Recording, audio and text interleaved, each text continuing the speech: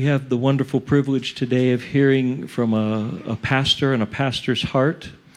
Some of you have had a chance to meet Dayle Keefer, Pastor Dayle Keefer. He pastored for some 42 years the same church in Jamestown, New York. And he has connections to this area. He's retired. He's moved to this area. He's become a good friend, a colleague, someone that I've enjoyed ministering with. We've done some visits together. We've prayed together. He really has a servant's heart, and early on that we just sense this of the Lord, that he would speak to us today and be God's man for that purpose today. So Dayle, welcome, and we love you. You know, I'd come here just for this worship week after week. Jim, this church is so fortunate to have a worship leader like Pastor Jim, and I hope you realize that. Thank you for your friendship. And, of course, he got a personality a little bit like mine. We like to laugh together. And so we were greeting each other earlier, and he said my name was Dayle, and I said D-A-Y-L-E. I made sure it was, because it's always D-A-L-E, it's D-A-Y-L-E. Well, he says mine is G-Y-M, Jim. So now he's Jim and I'm Dayle, but we think of it in different terms. So that's how that works. Can everybody hear me okay? Okay, good. I wanted to underline what Dan was saying on whitewater rafting, because, we had seen that, and we thought, oh, my wife said, are we going to go to that? I said, I think it's for seniors in high school. And but I heard that he said they were going to welcome us to go, and I think the ride that we're going to take is called The Last Ride, I think is the name of the last ride. I'm not sure how that goes. But it's been good for us to share with you. I came from Jamestown. Actually, I grew up in Fairview, Pennsylvania. Anybody know Fairview, Pennsylvania? Oh, there's a few Fairview folk. Not too far from Erie, Pennsylvania. Grew up on a farm. Called into ministry at Camp Finley Lake, New York. Anybody know of Finley Lake, New York? Oh, a few more of you. There you go. And was called into the ministry there, baptized in Finley Lake. We're going to an EUB church, Evangelical United Brethren Church. When my dad was saved there, that's another story.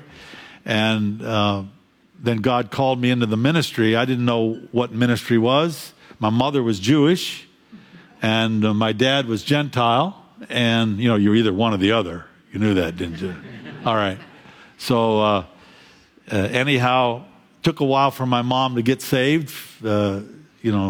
Us Jewish people, I would be considered Jewish because my mother's Jewish, and, so I kid around a little bit about being Jewish, and some real Jews tell me I'm overdoing it, so... oh well. But while I was pastoring the church in Jamestown, Fluvanna Community Church, my wife and I started thinking in terms of, we need to maybe look for a home somewhere down, because we lived in the parsonage, and our son Kevin and his family was up here, Kevin and Liz and Jake, and I got to make sure I get all my grandkids right, and Grace and Owen were there. And my daughter was working in Rochester and decided to come to Cleveland to work. So she found a job here. So we decided, why don't we buy a house and let my daughter move in? So we bought a house down here at Creek Run Estates. It's down near South Carpenter and Sleepy Hollow, right in that area there. And it's a nice place, 4 bathrooms, 3 showers, all that, big bedrooms and all this kind of stuff. So my daughter is single. She's in her late 30s. And when we got the house, of course, we weren't there very often, so she moved into the master bedroom. It's got master shower, 2 sinks, just walk-in closets, and all the stuff that we had dreamed of for retirement. So we retired last October and really got settled in January. And I walk in the house and I say to my daughter, I said, we're here. What are the arrangements going to be? I was just kind of gently speaking to my only daughter. 4 kids, the last one, my only daughter. They're princesses, you know what I'm saying?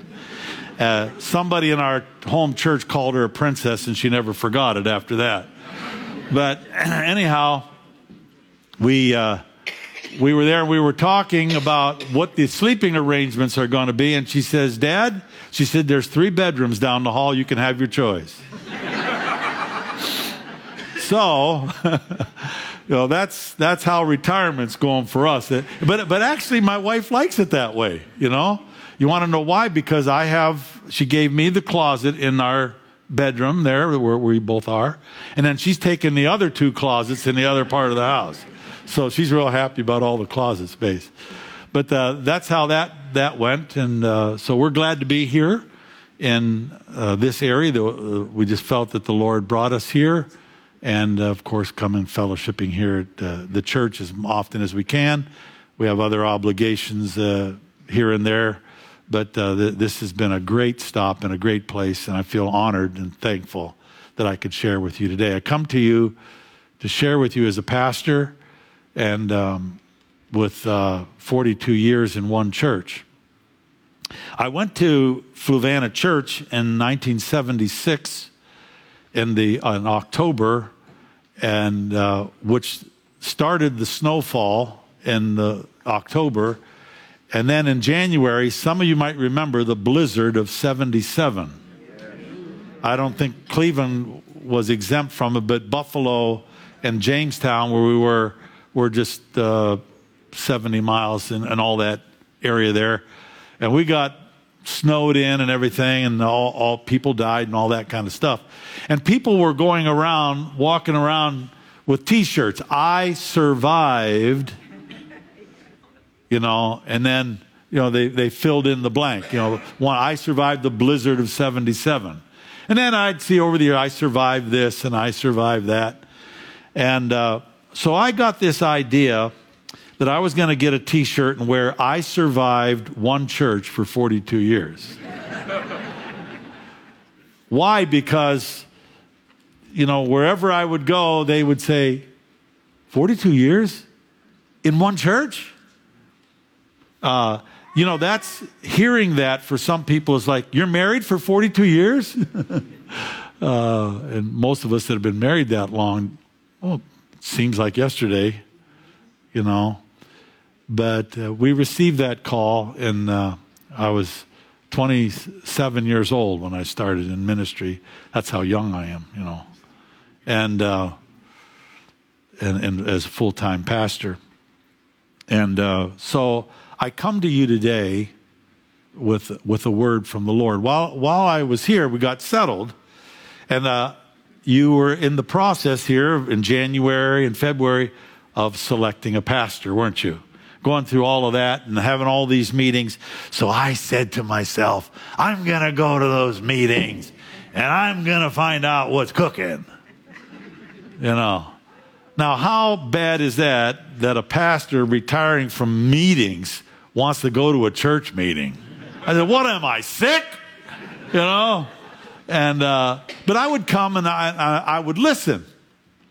And I would hear you all talk, and I'd hear different things that were shared and opportunities that were given and all of that. And in the midst of all of this, and as the decisions were being made, the Holy Spirit gave me a word way back in February, and I thought to myself, when am I ever going to deliver this? Lord, why are you giving this to me? And let me give you, guess what the word was? It's up there on the screen. Consider yourselves pruned. Did you notice my decoration? Some of you say, what's that thing? Now you're wondering what this is, right? Just in case any of you want to disagree with me after my message, I'll have this come up and see me, okay? And you point a finger at me.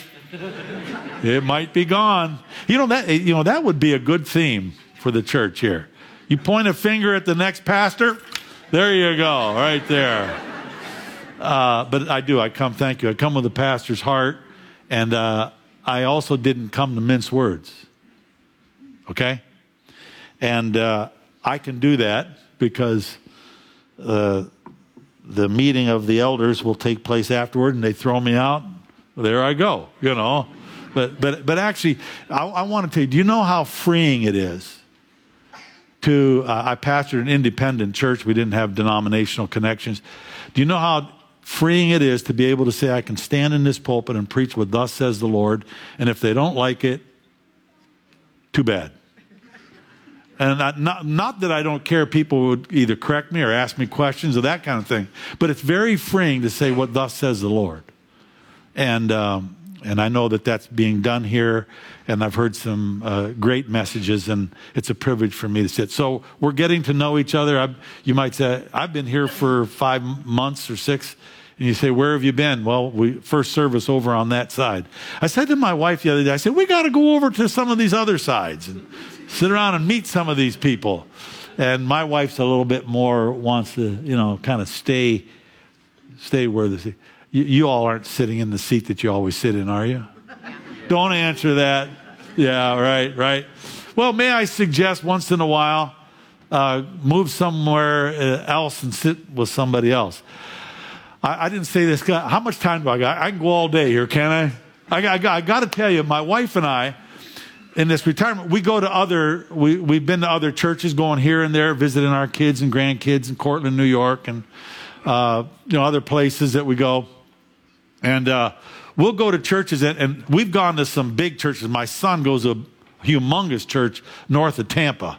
And I said to my wife, let's just go into church, and we're just going to be lay people. I had my Bible with me. I covered up the rev that's on the front of it, And so we walk in, and I said, let's just see how we're treated. And we were welcomed at the doors. And everybody welcome here, pass the bulletin and, welcome, and so on. And we'd go into church and then, partake, but nobody would talk to us. I remember we'd go to churches and they said, well, we got donuts and coffee and all this. So we'd go to the donuts and coffee. My wife and I were strangers. We're standing there, we're eating, right near everybody, and we're just chomping away. And for those of you ladies, that you don't know how men are, here's how men greet each other. Have you ever seen the man greeting? You're walking along, you see another man, and he goes, that's the greetings and we'd get guys that, and I'd, jerk my head also, I was going to go, no, like that. Well, anyhow, as a pastor, I can come in, and I want to say you're a very friendly church. You're very friendly, but you could be more friendly. And by that, I mean, when what the Lord is going to be doing, what we're going to talk about today, what the Lord's going to be doing and bringing people here to the congregation, bless you, and me also, all right? And going to be bringing new people. You folks need to say, if you see somebody that you don't know, attack them. No. Go up to them, ask them their name, and where are you? What brings you here? Is there anything we can do for you? Connect. I've been to church. Listen, that's the big word. It's called the connect. Well, connect. Do it. And ask people what's going on in their life and all those things. Invite them over and take, and I'll tell you what. You'll secure things like never before. That's just a little admonition. That wasn't even part of the first service, was it? I just threw that in. All right. Here we are today. Consider yourself pruned. What's the scripture up there? John 15, verse 1. Let's take a moment and look at it. It's up there on the screen. Jesus said, I am the true vine, and my Father is the vine dresser. Now, let's just stop there for a moment and realize that this is Jesus that's talking. Jesus is wrapping up his ministry. Do you realize that the Gospel of John, much of it is really the last tail end of it? Chapter 11 he's wrapping things up. So John just kind of cherry picks some beautiful stories. John is such a great book.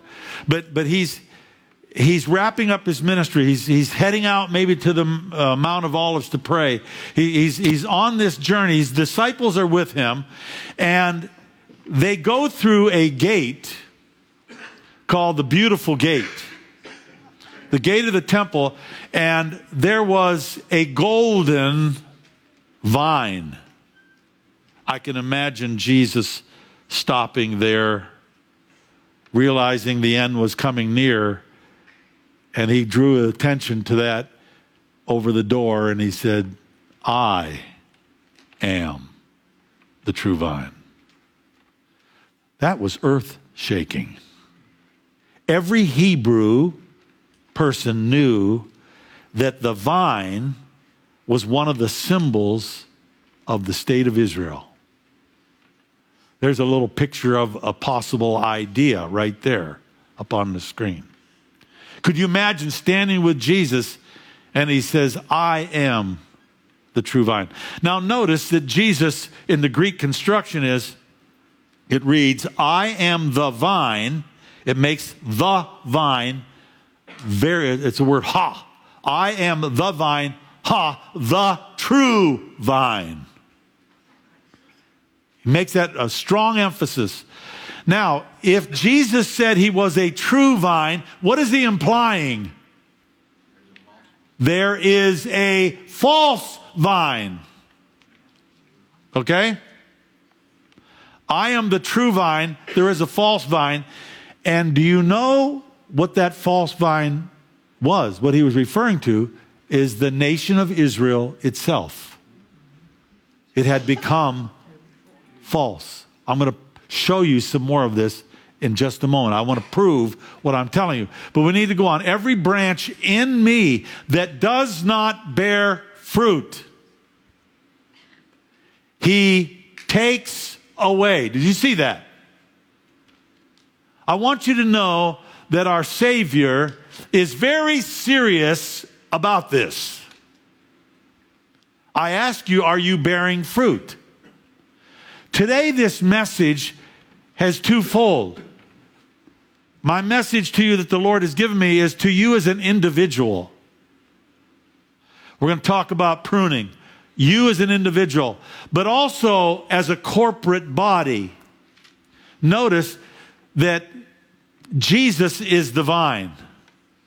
He gave up on I'm the vine. I'm taking this over. But you are the branches. You and me, we abide together. Without me, you can do nothing. We are in each other. Listen, I do not believe in replacement theology. I do not believe that the church replaces Israel. I believe that God's going to bring Israel back. Can I hear an amen, somebody? Amen. Israel has been, my people, has been put on a shelf. God said enough. I will bring up a nation. Jesus said it when he talked about a parable of the vine. He said, it will be taken from you, to the Israelites who was speaking to them.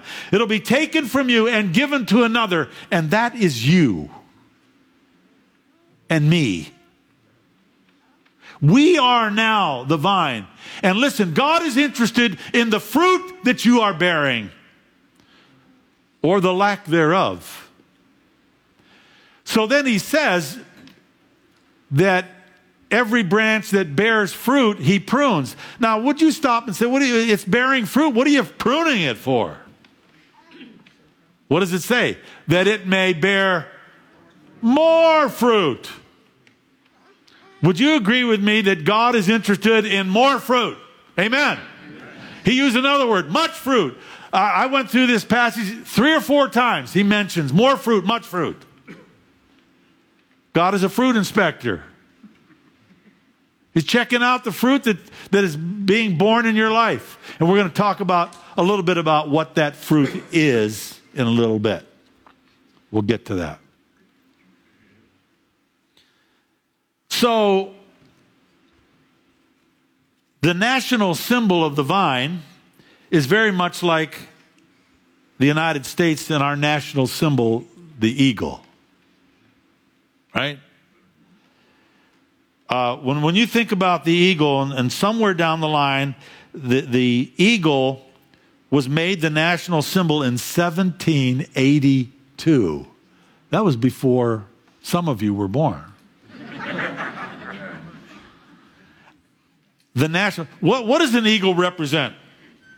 Strength and freedom, and there are just many connections that we can make about the majestic. Do you know that the eagle was near extinction back in the 60s when I was a kid?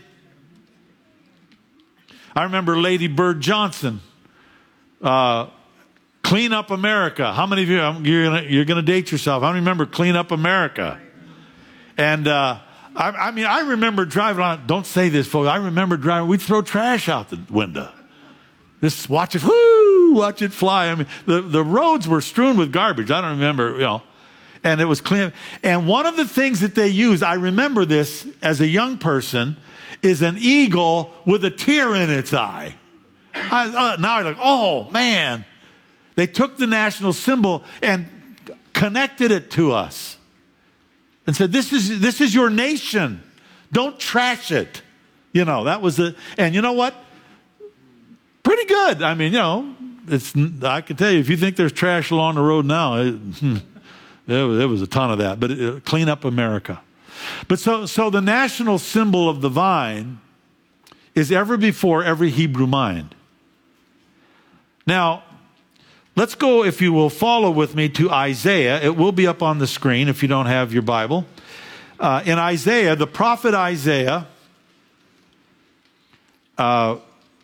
prophesied this to the nation of Israel. I'll read it off the screen here. Now let me sing to my well-beloved a song of my beloved regarding his vineyard. My well-beloved has a vineyard on a very fruitful hill. Amen? Jerusalem, Israel.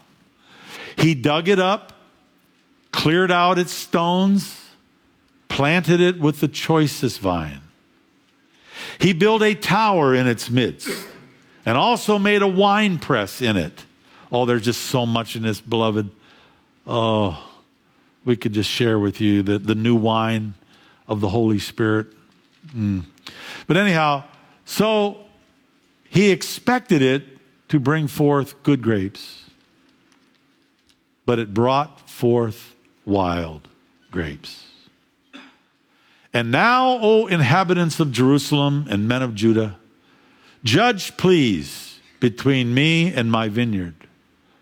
What more could have been done to my vineyard than I have not done in it? Why then, when I expected it to bring forth good grapes, it did bring forth wild grapes? I expected this. And now, please, let me tell you what I will do to my vineyard. I will take away its hedge. A hedge is its protection. God said, I will withdraw my protective hand. And it shall be burned. Do you know that when Nebuchadnezzar came in, he destroyed Jerusalem? He says, I will break down its wall, and it shall be trampled down. I will lay it waste. It shall not be pruned or dug. It shall not be pruned. But there shall come up briars and thorns, and I will command the clouds that they rain no rain on it. For the vineyard of the Lord of hosts is the house of Israel, and the men of Judah are his pleasant plant. He looked for justice, but behold oppression, for righteousness, but behold a cry for help. So this vine is a symbol of Israel. Do you have Jeremiah for me? The next one. Look at this, Isaiah, then Jeremiah. One verse. Yet I had planted you a noble vine, a seed of highest quality. How then have you turned before me into the degenerate plant of an alien vine? That's what Jeremiah said to the nation of Israel. The Psalm 80, you have that one. Look at this psalm. Read Psalm 80. What a psalm of revival. You have brought a vine out of Egypt. Do you know that when the children of Israel left Egypt, it was like a vine? God took a vine. He said, you have cast out the nations and planted it. Remember when they came into Israel, what did they do with all the inhabitants? They got rid of them. You prepared room for it and caused it to take deep root, and it filled the land. The hills were covered with its shadow, and the mighty cedars with its boughs. She sent out her boughs to the sea and her branches to the river. Why have you broken down her hedges, so that all who pass by the way pluck her fruit? The boar, the pig out of the woods uproots it, and the wild beast of the field devours it. Return, we beseech you, O God of hosts. Look down from heaven and see and visit this vine. What did Jesus do? He came and visited the vine. A personal visit from him.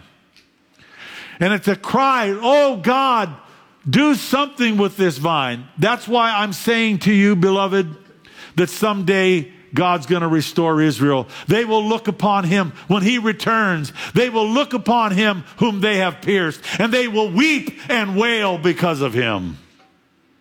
That's called restoration. And so, God calls his vineyard, but it wouldn't obey. And so he set them aside and he says, okay, I'm turning it over to you folks. So how you doing? Are you doing all right with that vineyard? I got to tell you, jump to this one. I had an apple tree at the parsonage.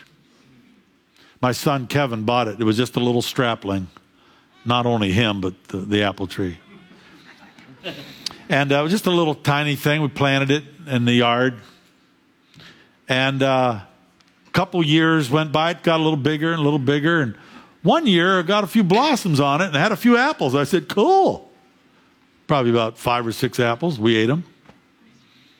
And, the next couple years, pretty soon, the tree was loaded with apples.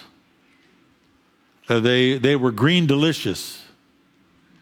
And so we had so many apples that year that I said to my wife, I said, I'm going to take these. So I picked bushels of apples.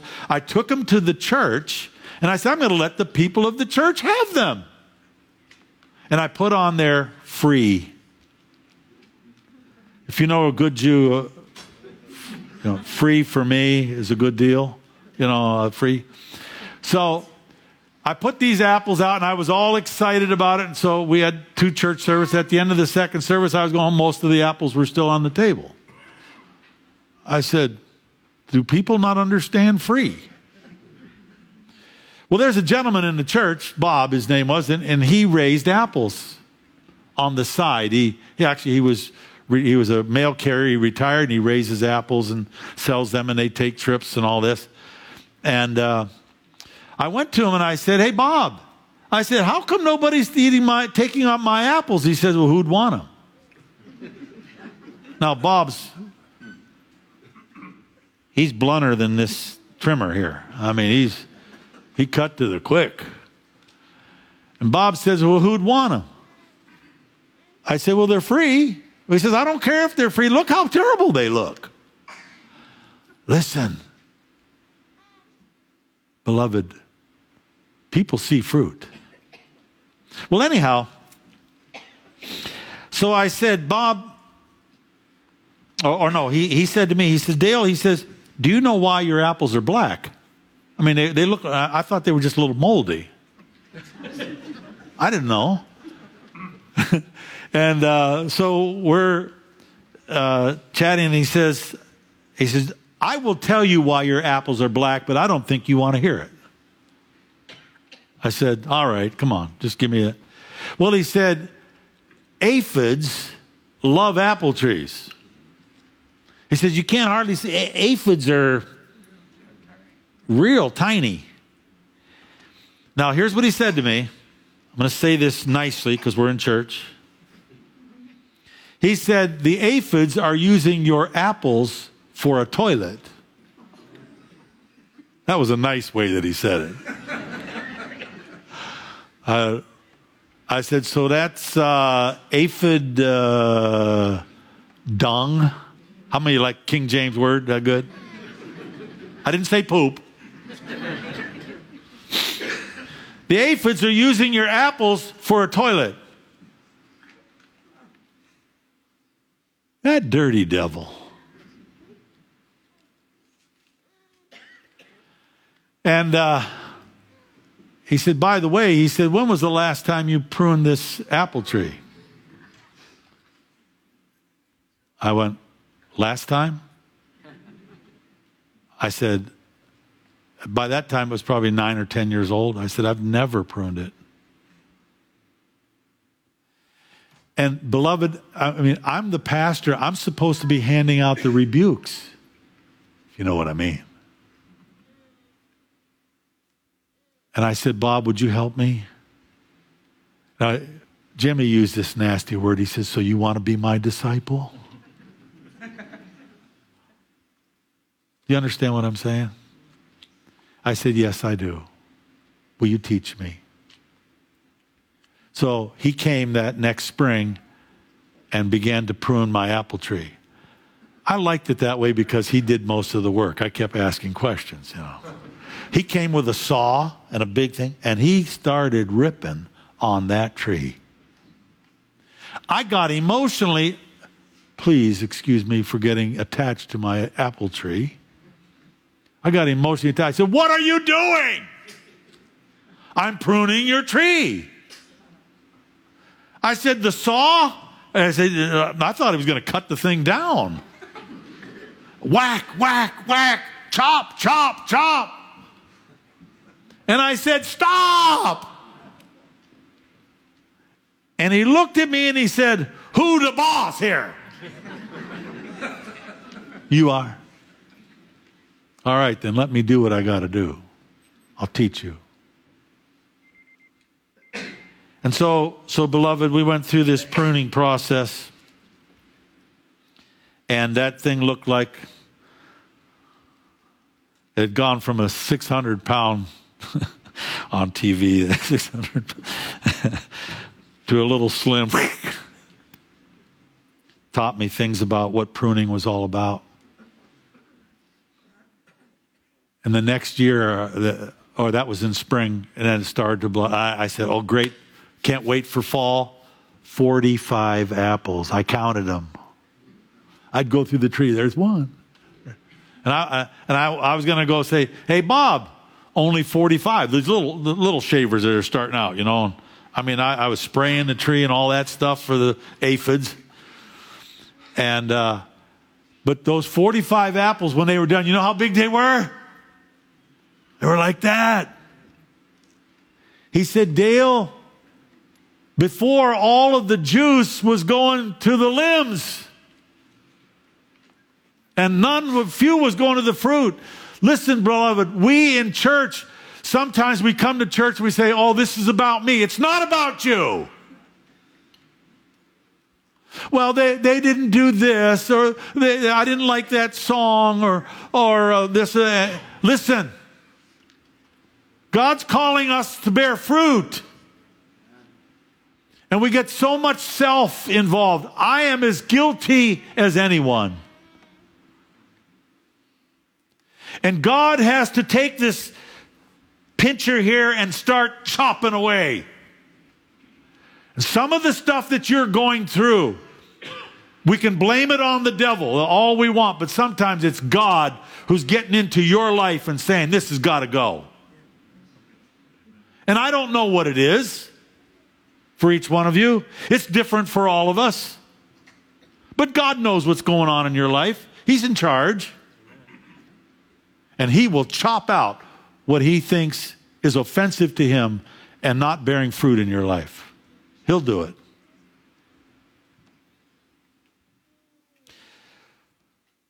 The year after I had my 45 apples, the tree was bent to the ground. The limbs were dropped down. I mean, I had so many apples. I am here to tell you, I couldn't, they were just loaded, big. I said, Bob, what happened? He said, well, we pruned the tree, and sometimes the tree was so stressed. He told me that an apple tree gets stressed. Hey, does that make some of you feel good today? Hey, my apple tree got stressed out. He said that happens to fruit trees. And he said it was a good year. It was nice, warm, cozy and all that, spring. And so, you know what I did? I started taking, listen, all of those. I said, I don't know what to do with them. I took them to my neighbors. Lived in the neighborhood. I got to tell you about the guy across the street who'd moved in a year before. He and his wife moved in, and I went over all happy to meet him, and I said, I'm the pastor.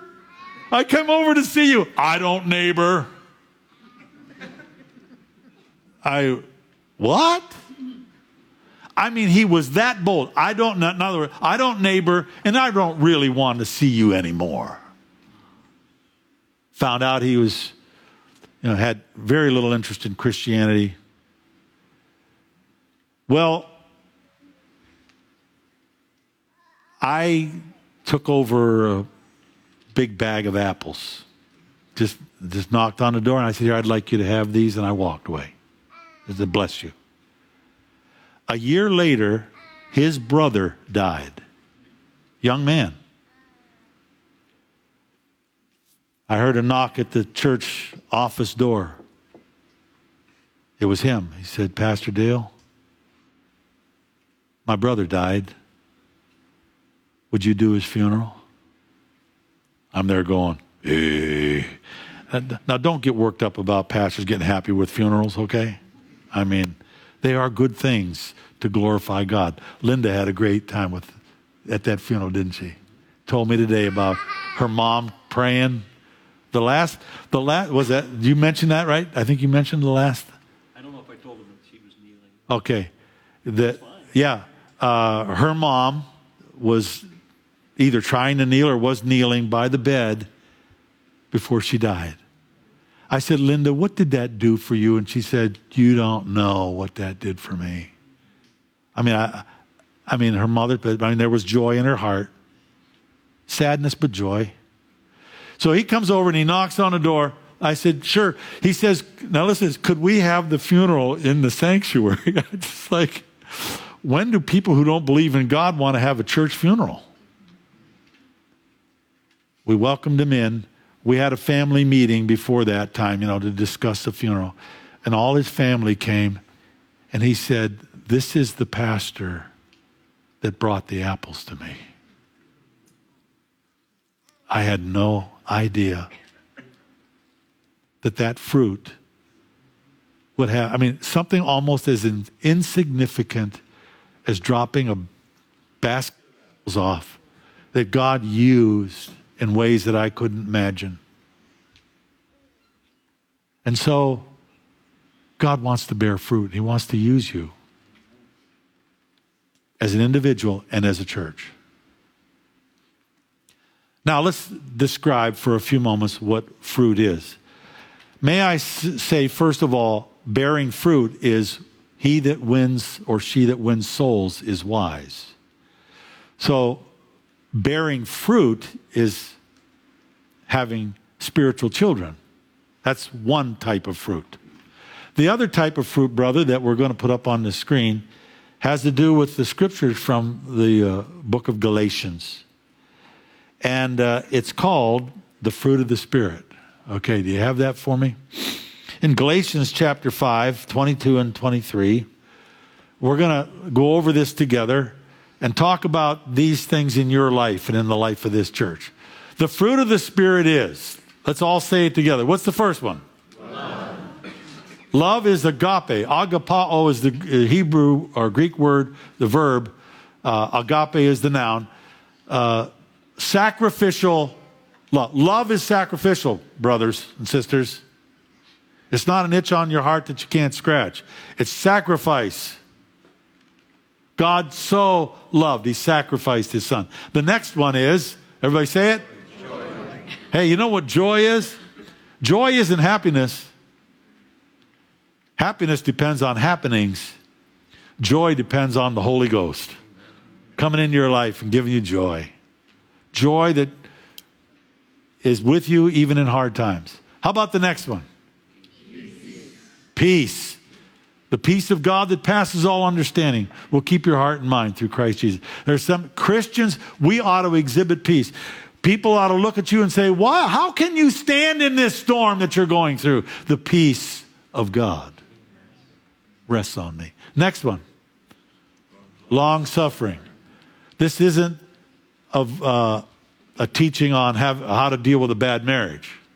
Long suffering. It's suffering long. It's enduring through trials and testings. The next one. Everybody say it. Kindness. Are you kind? Do people see kindness in you or grouch? Next one. Goodness. Doing good things. Very simple. Just do good things. Next one. Faithfulness. Faithful to God. He's been faithful to you. Be faithful to him. Next one. Gentleness. And the last one. Self-control. 9. Isn't it interesting that the 9 fruit of the Spirit goes along with 9 gifts of the Holy Spirit that are mentioned in Corinthians? Just a thought. All right, well, I want to wrap this up. Jim's wondering, how long is this guy going to go today? You know, they're paying me big dollars for this. No, I'm just kidding. I could tell you story after story, but I want to tell you about my favorite parishioner of the 42 years. And I had a lot of prize saints that if I start to think about it, I'd drop weeping in front of you. But I want to tell you about Alma. Alma, when I came to the church, I was a young man. Alma's husband was blind. She had to cart him here and there and do things with him. And in his blindness, I will say at that time, he was a little cantankerous. Let me rephrase that. A lot of cantankerous. But Alma was like, I'd go, Alma, it's just amazing to watch. Deal with your husband. She'd drop him off at the local fire hall, and he'd be there all day long and pick him up. And one day, her husband Roger was in the hospital, got sick. And I went to see Roger. And he gave his heart to Jesus.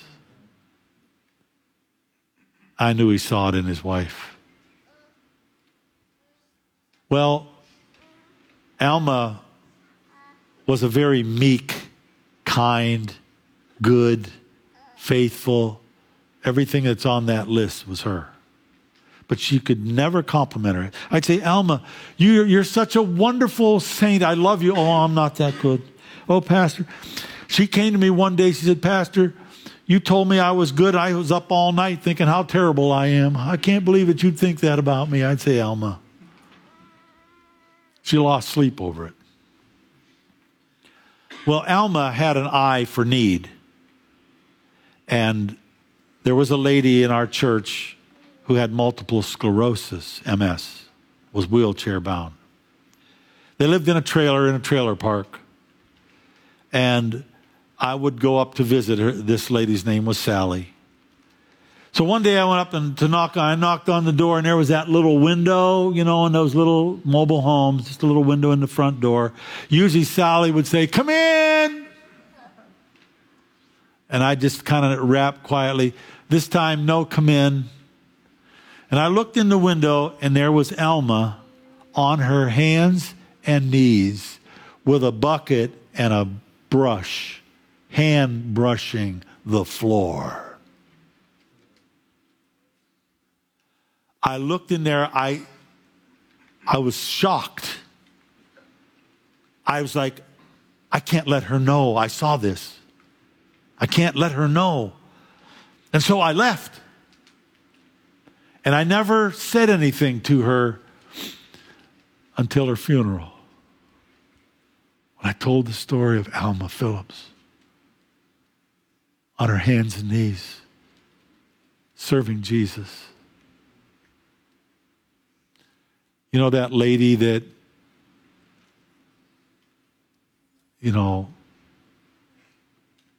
I told her, Sally, it was her husband who died, and her brother is the one who called me. The connection of this little, now widowed lady serving Jesus, the fruit just hung off from her little skinny pretzel body. It was a powerful witness for Christ. I ask you today, are you bearing fruit? Pastor Sean is going to come here in 3 weeks. Close, am I right? About 3 weeks. You know what he needs to come and see? He needs to come and see some people who have been pruned. Amen. Listen, I'm a pastor, I know. There's been more stuff flying around, either from within and without, about all that happened in the past. And I want to declare to you today, and if you'd put that last screen up there, brother, one that we started with. No, the other, there you go. Everybody say it with me. Consider yourselves pruned. Now, I'm going to be hanging around here as the Lord enables me. And listen, Pastor Sean, I've never talked to him. I saw him here, but there were so many of you around him, I didn't get a chance. That was okay. He doesn't need to come to a church. It's got all kinds of branches on it. He needs to come to a lean church that's ready to say, we're here to serve. So I want to declare to you as a visiting pastor today that all that's happened in these last years is over. Amen. Wrap it up and burn it. Don't drag it in here. Doesn't belong in here. You know, you want to know how to get a young pastor to die of a heart attack? Just tell him, well, Pastor, what is there I can do for you? And he'll fall right over on the ground. What can we do? If you've got a bone to pick about somebody or something that happened, the way the elders did this or that or the choice, whatever. I heard some of it. Either deal with it or, whatever you got to do. But get it done. And come in here because, listen, you're going to bear much fruit.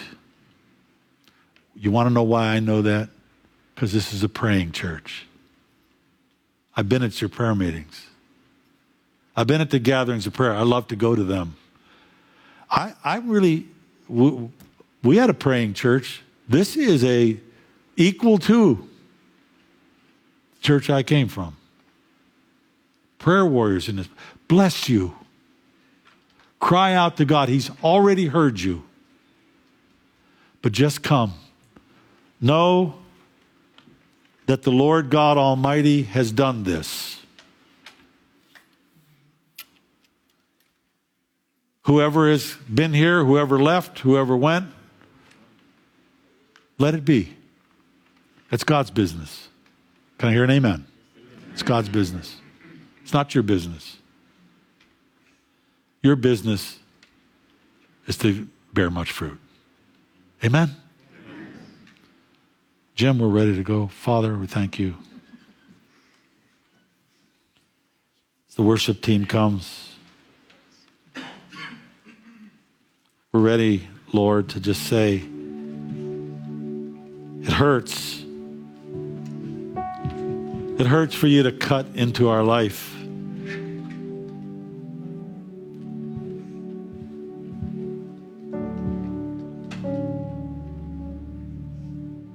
Beloved, with your heads bowed,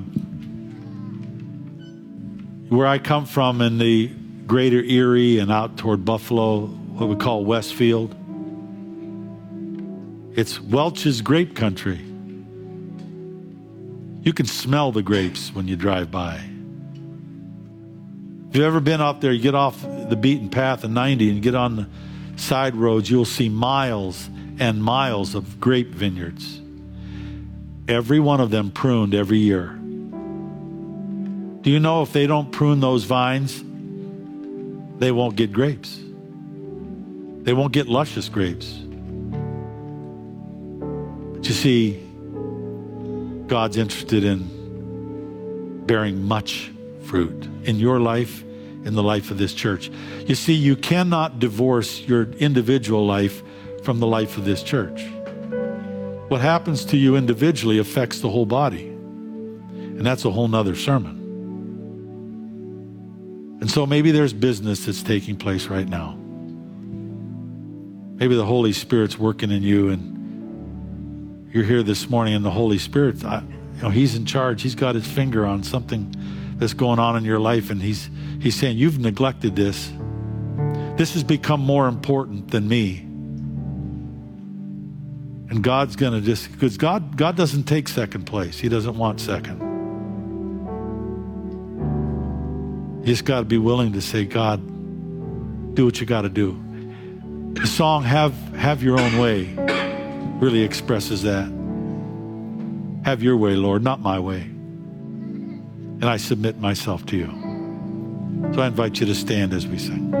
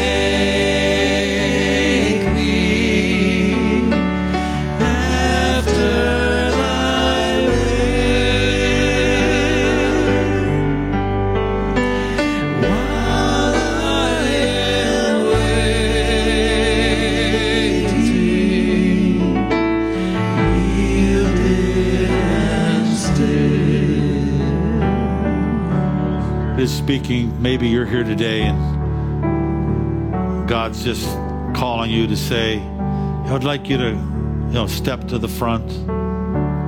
Just make that stand. I believe in altar calls. I think I've been to many of them. I've gone many times.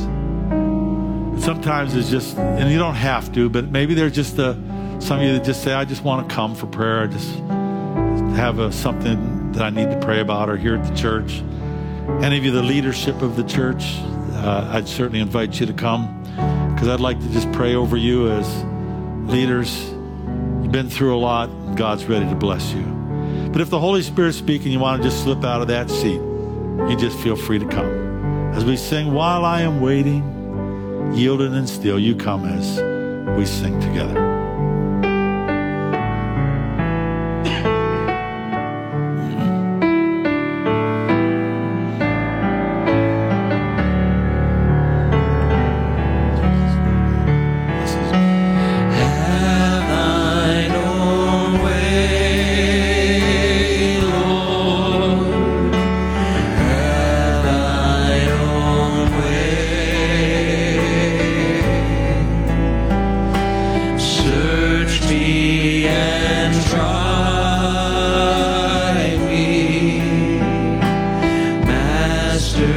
Today